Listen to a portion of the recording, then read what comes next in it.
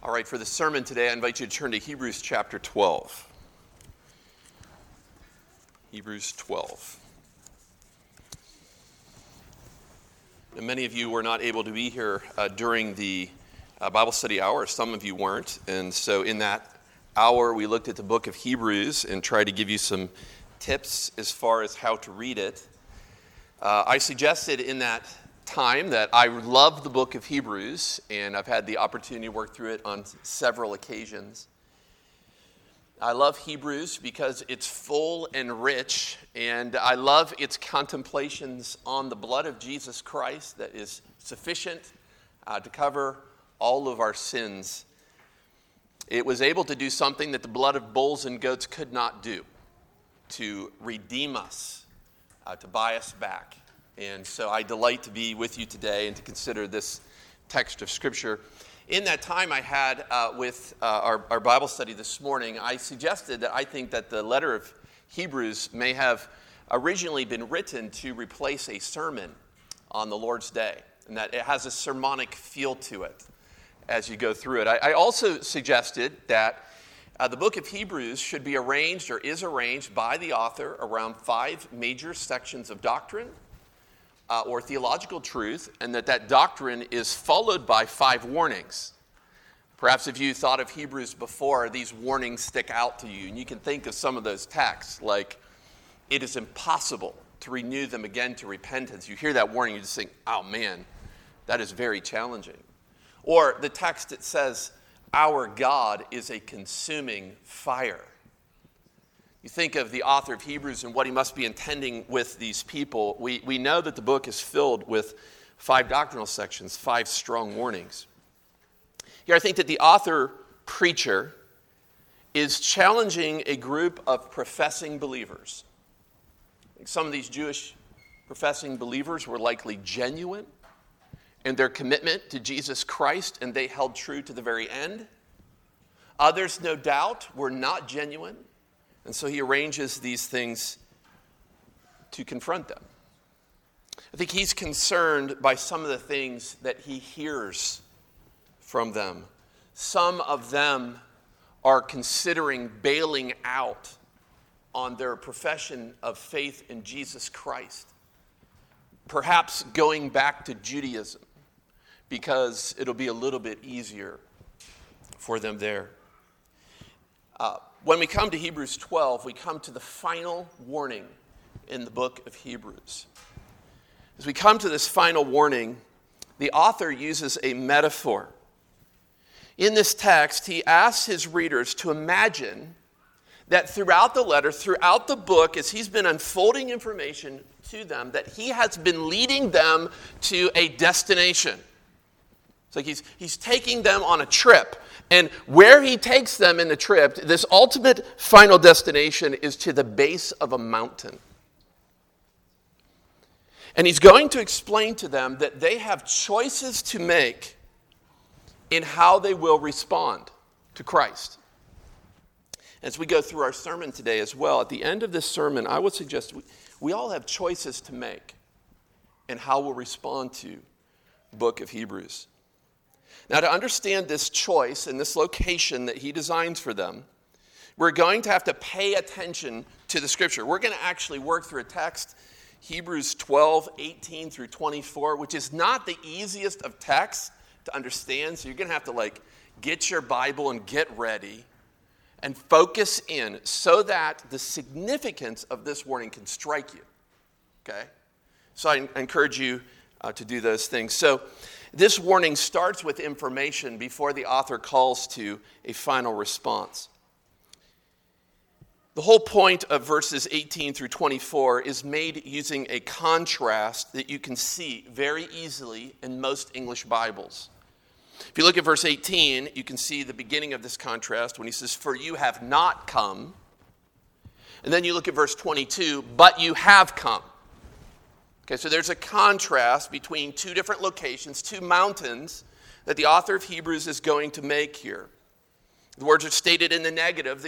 I haven't brought you through this letter to the base of this first mountain, but I have brought you through this letter and in your life now to this point to a different mountain. And so I want to start with verses 18 through 21, where he says, we have not come to Mount Sinai, a mountain that brings fear. Look in your Bible, verse 18. It says, for you have not come to that which may be touched, a blazing fire and darkness and a gloom and a tempest and the sound of a trumpet and a voice whose words made the hearers beg that no further message be spoken to them. For they could not endure the order that was given. If even a beast touches the mountain, it will be stoned. Indeed, so terrifying was the sight that Moses said, I tremble with fear. Here the author imagines his appeals to them as a journey arriving at a destination, a mountain. And to help us to consider the nature of the mountain he brings them to, the author considers briefly the mountain that Old Covenant saints encountered when God gave them the law on Mount Sinai. And we read Exodus 19 this morning that captured some of this. Here the author of Hebrews, in this powerful climax here at the end, he gives 7 descriptions of Mount Sinai where the Old Covenant saints went. And he describes it as terrifying. I think that's the significance of what, if I'm just looking at this text, I think he just wants us to leave by saying that mountain was a terrifying experience. Their encounter with God was terrifying. Right? I think it's always terrifying for sinful human beings to come into the presence of unmediated holiness, God. So I just want to look at these 7 descriptions very, very quickly, just so you can relate and understand here what's going on. He first says, we have not come to that which may be touched. I think with this description, he's describing that old mountain as a mountain that was physical. It was a physical earthly location. He then continues, though, we have not come to a blazing fire. We learned in Exodus 19 that when God talked with Moses on Mount Sinai, the mountain looked like it was on fire. And the fire and the smoke from the mountain were rising up and would fill the sky until it went out of sight into the heavens. He then included, with this blazing, shooting fire, there was a storm that included a great darkness and gloom and a tempest. I think a tempest would be in reference to a whirlwind or something like that. And next to all of these things, they could also hear, the text says, the sound of a trumpet. Here, the Old Testament narratives in both Exodus and Deuteronomy explain what happens on this mountain. They said that there was a sound of a trumpet that rose in magnitude and volume as God revealed himself on this mountain to the Old Testament Israelites. And he finally says in this text, you're just going down through these verses, that you have not come to a voice that makes its hearers beg. You see that in the text? These 7 descriptions end climatically here with the sound of a voice in the heavens. I think when the Israelites experienced this event on Mount Sinai with God speaking to them out of the cloud and the thunders and the flashings and the lightnings, they were absolutely terrified. As a matter of fact, one verse we weren't able to read this morning is in Exodus chapter 20 and verse 19. And in that chapter, we get the response of the Israelite people. They said this, Exodus 20:19. It says, and they said to Moses, you speak to us and we will listen, but do not let God speak to us lest we die. Basically say, we'll keep listening to you, but we don't want any more words from him. From him, they're terrified. And finally, as we're just surveying through these verses, in verses 20 and 21, we learn a little bit more. We learn about the terrifying nature of this event, and it's compounded by 2 other things. They were told that if a man or a beast even so much as touches the mountain, they'll be stoned. And that thought, the author of Hebrews tells us, terrified the Israelite people. They're perplexed that even if a beast wanders up on the mountain, it's going to be killed. This mountain not only impacted beasts and the Israelites, though, we find out at the end of this text that Moses, their leader, the faithful one, Moses himself was terrified by these things. In Hebrews 3, the author of Hebrews has already told them about Moses, this Old Testament figure Moses, and who he was. You remember what the text says in Hebrews 3? Moses was faithful in all of God's what? You remember? He was faithful in all of God's house to testify the things that would be spoken later. But here the author of Hebrews concedes that even Moses couldn't remain calm and confident in the presence of God. Men and women, that's actually a very interesting testimony regarding the nature of the Old Covenant system. It would allow for occasional encounters with God, but those encounters were not a moment where one left feeling warm and cozy and fuzzy. It made you quake in fear. And so this fearful experience of God is what Israel in the Old Covenant era had experienced. It was a mountain that brought fear. But the author of Hebrews is saying very quickly, we have not come to the base of Mount Sinai. But in this letter, through this doctrine, through these warnings, I've brought you to the base of another mountain. And that's what verses 22 through 24 are about. And that's what I really want to encourage you with today. And so secondly, he says, we have come to Mount Zion, a mountain that brings joy. A mountain that brings joy. Look at verse 22. But you have come to Mount Zion, and to the city of the living God, the heavenly Jerusalem, and to innumerable angels in festal gathering, and to the assembly of the firstborn who are enrolled in heaven, and to God, the judge of all, and to the spirits of the righteous made perfect, and to Jesus, the mediator of a new covenant, and to the sprinkled blood that speaks a better word than the blood of Abel. Again, the author is piling on descriptions here, using rhetorical flair at the end of the letter. He gives, according to my count, 8 descriptions of this final destination that he's brought them to. Most English translations, by the way, you can see this. You just look for the little word to. So if you mark those in your Bible, it might remind you of what's going on in this text. You've come to this place, to this place. And he keeps identifying it. He identifies this new mountain in 8 different ways. And so again, I want to briefly walk through these with you. This one will take a little bit longer, but I have time. So we're okay. He first describes this new mountain as Mount Zion. Now, the scriptures speak of Mount Zion on many occasions. I remember the first time I came to this text trying to study it, just was an overwhelming amount of biblical material. According to my count, Zion is used 159 times in the Old Testament, 7 in the New. It's this overwhelming amount of data. And some of these texts are really difficult. I have a friend, I think he preached here not too long ago. His name's Chris Bruno. He's written an entire article on one occurrence of Zion in the Old Testament. So you should ask him what he thinks sometimes about Zion. There's a lot that you could say about Zion. But I want to make 2 statements with you for the purpose of this sermon today. First, as I think of Zion, it appears to me that the term Zion can be used to describe either an earthly or a heavenly location in the scripture. And so one of the challenges for you as you come to the term Zion in the Bible is to see, is he talking about an earthly location or a heavenly? And let me just give you a few samples of these. Okay, so first we'll talk about it being an earthly location. The very first occurrence of the word Zion in the Bible helps you to see how the word was initially used.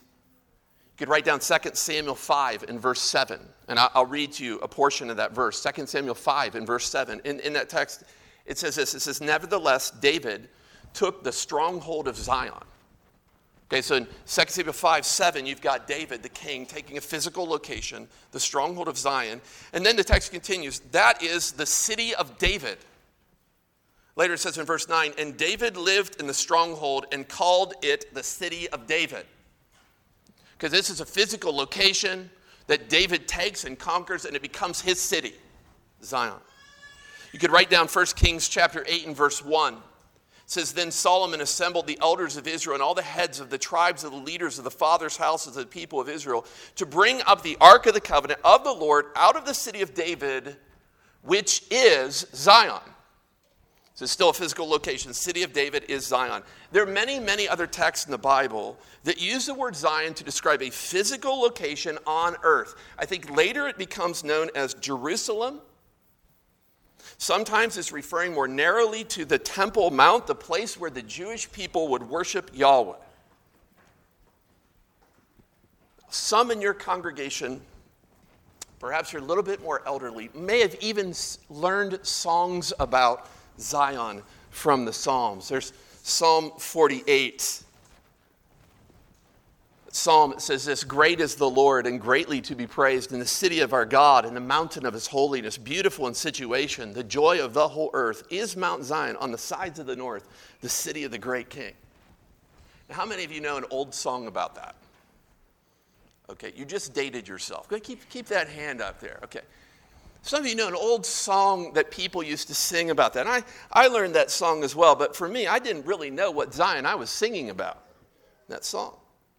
In that psalm, Psalm 48, the sons of Korah are rejoicing in the security and beauty of earthly Zion, Jerusalem. And they're saying, because the God of war is with them there in Zion, no king or nation will be a threat to the people. Okay, so sometimes when you come across the word Zion in the Old or New Testament, it can refer to a physical location, Jerusalem, the city of David. But there are other texts, right, where you're reading through your Bible and the word Zion comes up and you think this is not an earthly location. So it can also refer to a heavenly location. For instance, there are several Psalms, I think, that take Zion this way. Psalm 9 in verse 11 says, "Sing praises to the Lord who sits enthroned in Zion." Okay, so we're sing praises to God. He is sitting on a throne in Zion. Psalm 50 verses 1 and 2. It's a very clear text, I think, on a heavenly Zion. It says, "The mighty one, God, the Lord, speaks and summons the earth from the rising of the sun to its setting. Out of Zion, the perfection of beauty, God shines forth." Out of Zion, the perfection of beauty, God shines forth. It seems to me, as I'm reading through Scripture, to say, okay, this is a heavenly location at times. And perhaps most important to the author of Hebrews is Psalm 110, 1 and 2. He quotes this psalm over and over again. You know Psalm 110 in verse 1? Do you know that psalm? I'll give you a hint. It starts out like this: "The Lord says to my Lord." Remember that text? I think that's prophetically speaking about a conversation that God the Father would have with Jesus.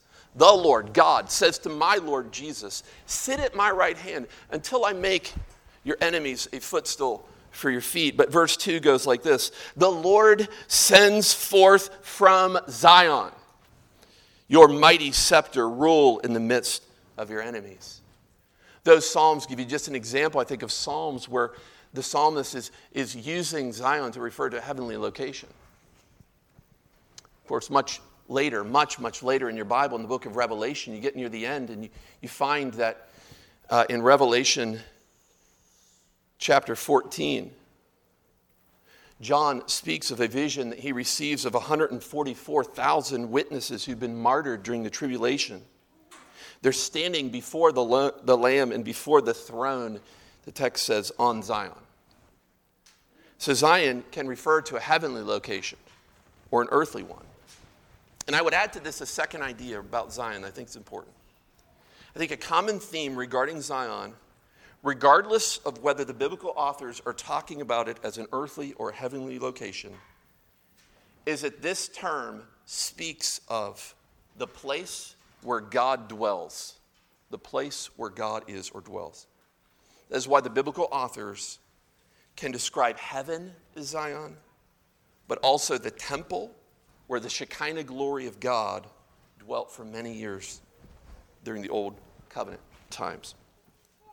Now in our text in Hebrews chapter 12, he says, "You've come to Zion." And he makes it clear which Zion he's referring to. He gives two other names to it in the next phrases. He says, it's the Mount Zion that is the city of the living God, the heavenly Jerusalem. I think here he's thinking in this metaphor of, I brought you to the brink of this heavenly city of God. Now, with this metaphor, the author describes things differently, I think, than some other New Testament authors do, but I think both are true. Instead of Jesus coming down from heaven, which is a concept you'll find all throughout the scripture, in this metaphor, believers are going with the author to heaven. He's taking his hearers to heavenly Zion in this final warning.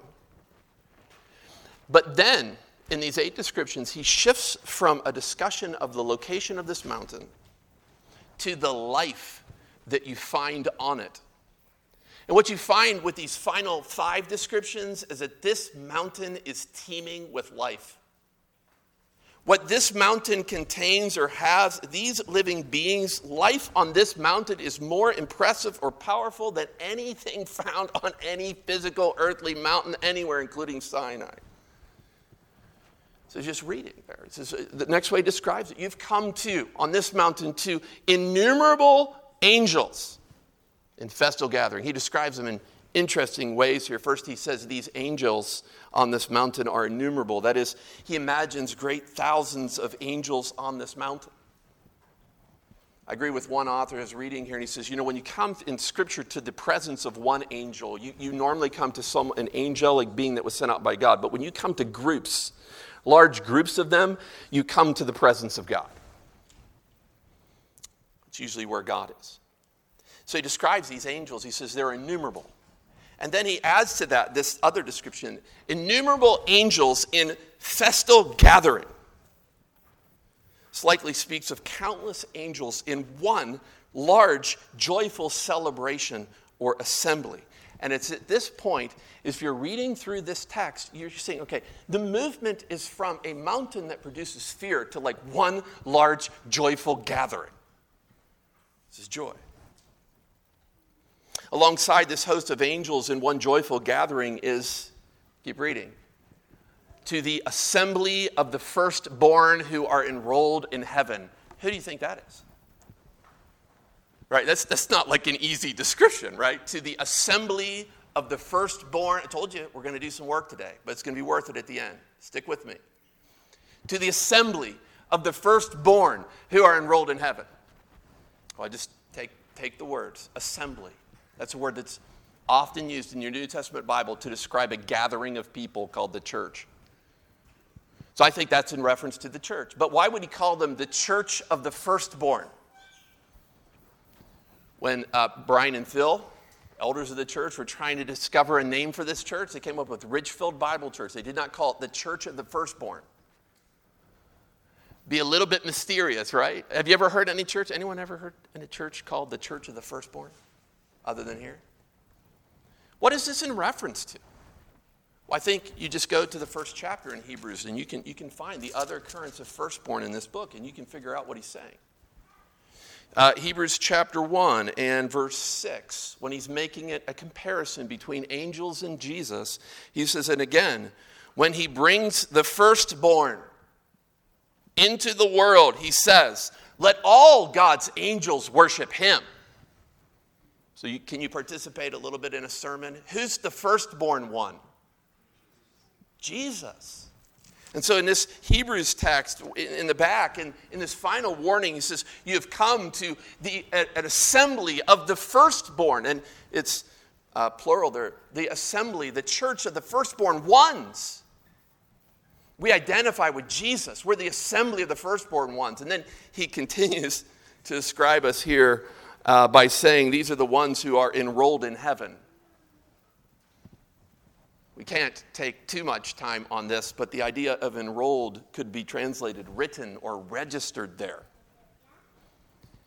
This language seems to suggest that there is a heavenly book with the names of these members of the assembly in it. Again, we won't take the time to look at all the other texts in the Bible about the book of life.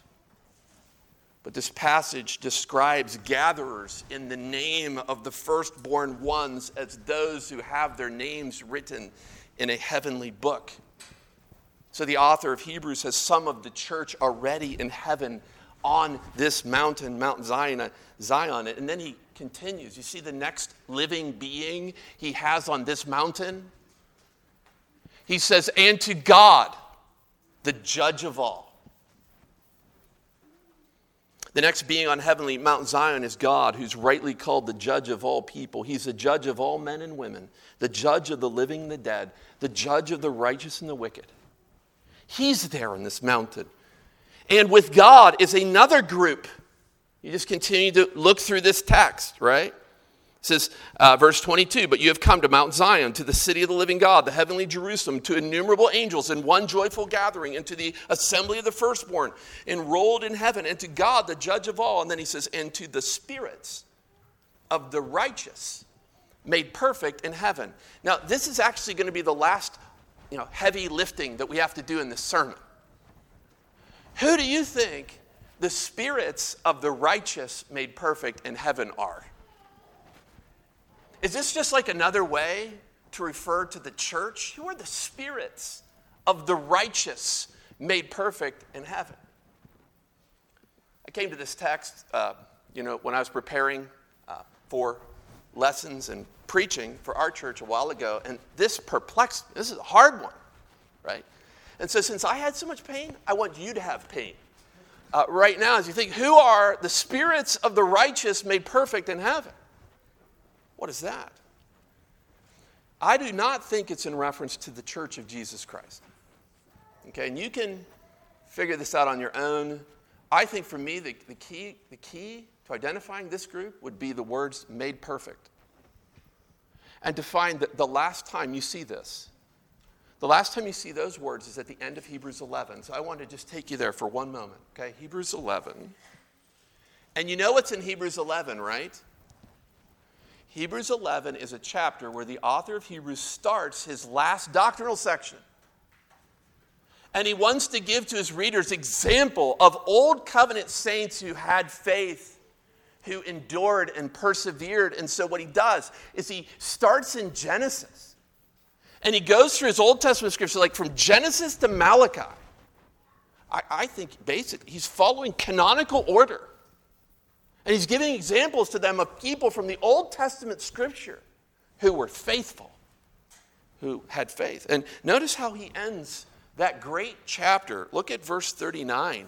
And all these, though commended through their faith, did not receive what was promised.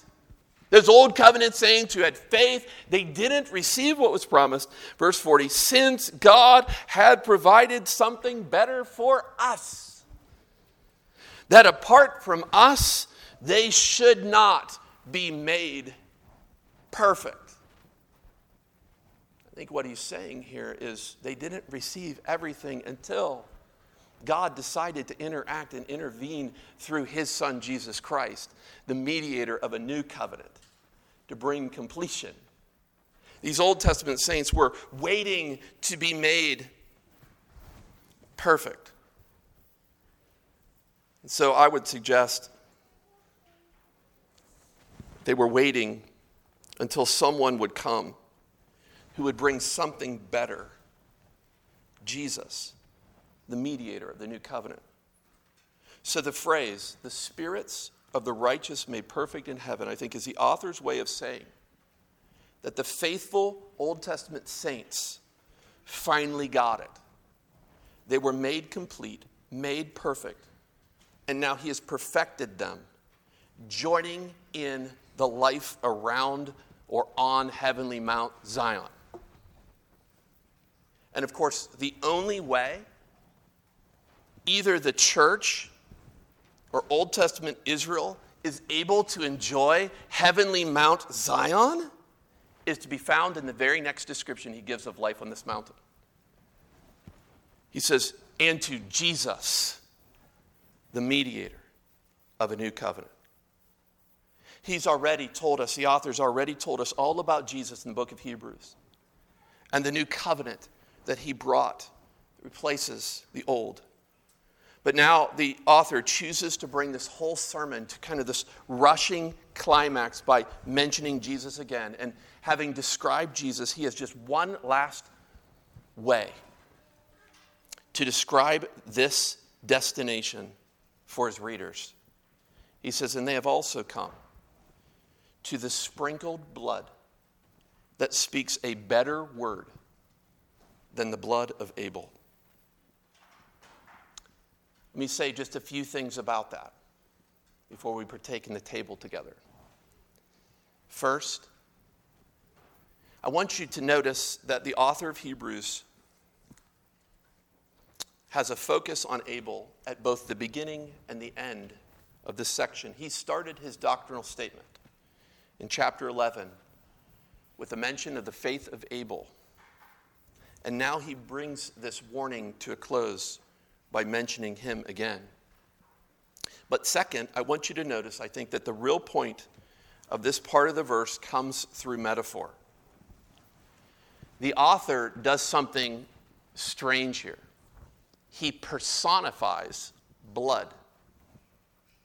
He has blood speaking. It's an arguing blood. What an interesting picture, right? It's an articulate blood. Strange, yet powerful. Now, to make sense of what he means by an arguing blood that's speaking, you need to know the Old Testament.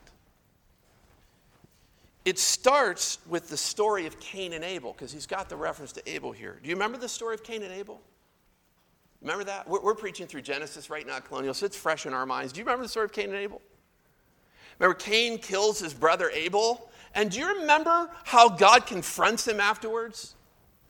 Genesis 4:10. You can look it up sometime.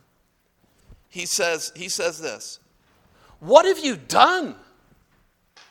And then he says, "The voice of your brother's blood is crying out to me from the ground." You remember that? God is saying that Abel's blood was demanding justice from the ground. Yet men and women, what the author of Hebrews says here is there is a blood that speaks a better word than Abel's blood. And the author tells us that it's blood that has been sprinkled on an altar for sins. See, men and women, there is a blood that demands both justice, but that also demands forgiveness. So the author has his hearers coming up to a blood that can argue for them. I think the author designs this whole passage in this book so that you would fall in love once again with Jesus. And you would fall in love with the blood of Jesus that provides the only argument that God will listen to for the forgiveness of your sins. I love the old hymn, "Arise, my soul, arise." Charles Wesley wrote this hymn, and the verses, in some sense, remind me of this part of Hebrews. Remember the third verse? It goes like this. 5 bleeding wounds he bears, received on Calvary. What's that in reference to? It's in reference to those 5 bleeding wounds. They pour effectual prayers. They strongly plead for me. Forgive him, oh forgive, they cry. Forgive him, oh forgive, they cry. Don't let that ransomed sinner die. Continues, the Father hears him pray, his dear anointed one. He cannot turn away the presence of his Son. His Spirit answers to the blood. Ever hear that song you sing? His Spirit. Wesley imagines a conversation between the Holy Spirit of God and the blood of Jesus. He continues, his Spirit answers to the blood and tells me I am born again. My God is reconciled. His pardoning voice I hear. He owns me for his child. I can no longer what? How's that song end? I can no longer fear. Men and women, the author says here of Hebrews that we have not come to an earthly mountain that brings us fear and terror, but we come to the heavenly Mount Zion, where Christ's blood speaks on our behalf. It demands forgiveness. So that at the end of life, as Satan brings accusation against me, and he says, what about his gossip, his slander, his bitterness, his idolatry, his jealousy, and fits of anger? God will say, I will remember his sins and his lawless deeds no more. In that moment, I tremble and think, and we tremble and think, what about all the impurity, the sensuality, the lust, the envy, the drunkenness? The answer comes forth from the altar, from the blood that speaks a better word than the blood of Abel's. You are forgiven. It's all covered. You're good. So the author of Hebrews takes us up on a trip to the brink of seeing God, Jesus, and a sprinkled blood that speaks a good word for you. How should we respond to this? That's some great information. How should we respond? I just point you to the two ways he tells you to respond in this last paragraph. I'll just point them out to you. The first way, he says you must respond, verse 25, see to it that you do not refuse the one who's speaking with you. Do not refuse the one who's speaking with you. Do not refuse the voice of the one who's been appealing to you here. I think this is reference to God. And some of you really need to consider whether you have ever responded properly to the voice of God. Have you ever responded to God's voice? What will you do with what he has said in this book about his son Jesus? Will you repent and believe in Jesus Christ for your sins? See to it that you do not refuse him who's speaking with you. And then the second response for us before we go to the table is in verse 28. To those of you who are genuine in your profession of faith in Jesus Christ, I think there's one thing left for you to do. It says, therefore, let us be grateful for receiving a kingdom that cannot be shaken. I'd say that the way we should respond to a sermon like this or a challenge like this, and the final warning of Hebrews, if you know Jesus Christ as your Savior, is you should be filled with gratitude. This is the word grateful is a normal word for grace. It's often used in the Bible in reference to God and what he does to us. When it's used of human beings, it's how we respond to God's grace to us. We're filled with gratitude and joy. So at the church, I would say the way you should respond to a sermon like this and a mountain like this and a future heavenly destination like this is you should be filled with gratitude. You should be grace men and women. Grace men and women. Filled with grace as you interact with other people, recognizing all of your sin is covered by a blood that speaks a better word than the blood of Abel. Let's go to the Lord in prayer. Father, I thank you for this text of Scripture. I thank you, Lord, for this information, this powerful information about two mountains. Mount Sinai, which was grace from you, but which brought fear and trepidation, trembling from Moses and the people. But then also a heavenly Mount Zion, Lord, which brings us so much. It brings us to you, brings us the presence of your Son, the mediator of a new covenant. And it brings us to a place where there is true forgiveness by blood that argues for us. That argues for us. Lord, thank you. Pray that we would be men and women who would be filled with gratitude and grace as we interact with others. May we not leave here unchanged. Leave here focused on the regulations, the rules, but focused on what you have done to overcome our sinfulness in Christ. And I would pray, Father, at this moment for any person here today who has never properly responded to your voice, to the message of the book of Hebrews, the message of your word that tells us about Jesus, that tells us that you sent your son Jesus to die on a cross, that he rose again.